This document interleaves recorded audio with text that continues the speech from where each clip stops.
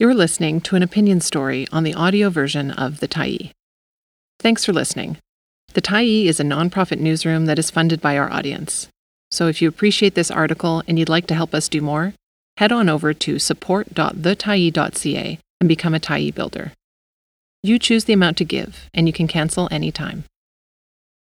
Vancouver needs a real plan for homeless youth.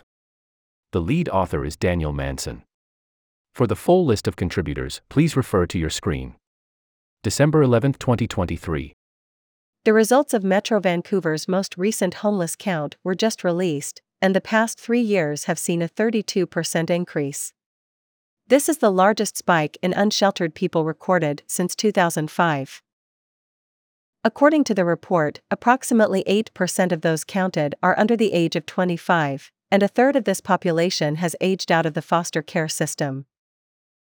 However, for each young person counted, as many as 3 are not recorded because they experience hidden homelessness, couchsurfing temporarily with friends, family members, or even strangers because they have no other option. Does the City of Vancouver have a plan to address youth homelessness? The answer appears to be no. In July, City Council rejected an appeal to renew the leases for the 750 temporary modular homes that have served as a cornerstone of the city's previous response to homelessness for both young people and adults. Vancouver's youth-specific housing programs are already operating at near full capacity, and wait lists are growing by up to 5 young people per day.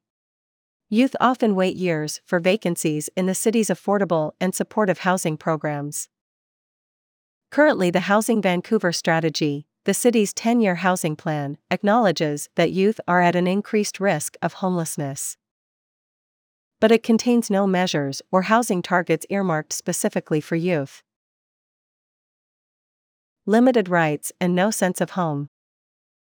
Recently, a group of young people with experience of unstable housing, homelessness, and substance use collaborated with university researchers at the BC Centre on Substance Use and the University of British Columbia to host a youth housing summit. The summit took place on October 11th and 12th and brought together approximately 100 young people from all over Metro Vancouver who are currently living in unstable housing or are experiencing homelessness. Youth Summit participants made it clear that there is a lack of specialized housing for young people, especially for those who actively use drugs, are in recovery, or have complex mental health needs. Those who have been able to find housing told us that they have had to follow restrictive policies that contradict the sense of home young people are looking for. For example, many youth housing services do not allow partners or friends to stay overnight. Since most youth housing is not protected under BC's Residential Tenancy Act, building staff often enter young people's units without permission. Youth feel like their already limited rights are being eroded. Youth Summit participants also noted the majority of youth housing programs are for those under 25.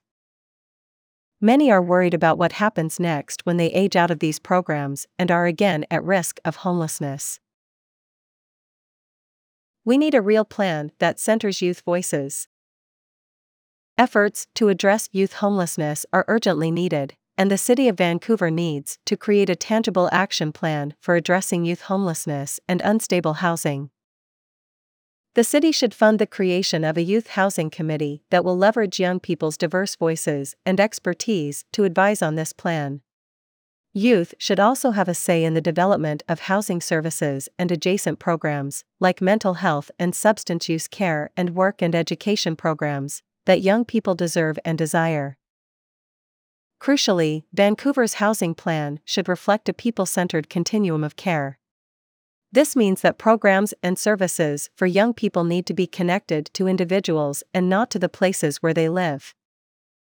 Developing a people-centered continuum of care also means fostering an integrated, coordinated framework for providing various supports, so that as young people move between housing and other residential settings such as treatment beds, recovery houses, and criminal justice settings, they will not risk entering or re-entering homelessness.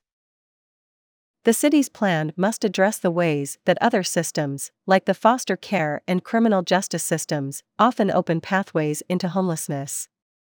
These systems need to coordinate with housing services to ensure that no one ages out or is released into homelessness.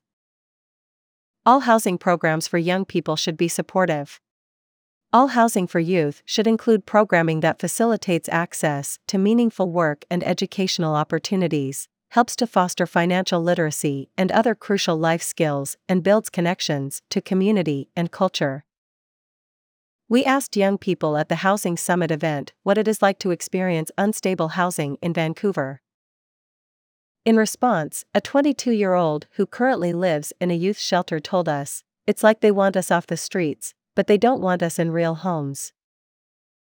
Let's be clear, addressing youth homelessness before the next count is not only about providing shelter. It is about collaborating with young people to create the real homes they so deeply desire. Thanks for stopping by the Tyee today. Anytime you're in the mood to listen to important stories written well, we'll be here. And if you'd like to keep independent media going strong, head over to thetyee.ca and click on the Support Us button to pitch in. Finally, big thank you to all of our Tyee builders who made this story possible.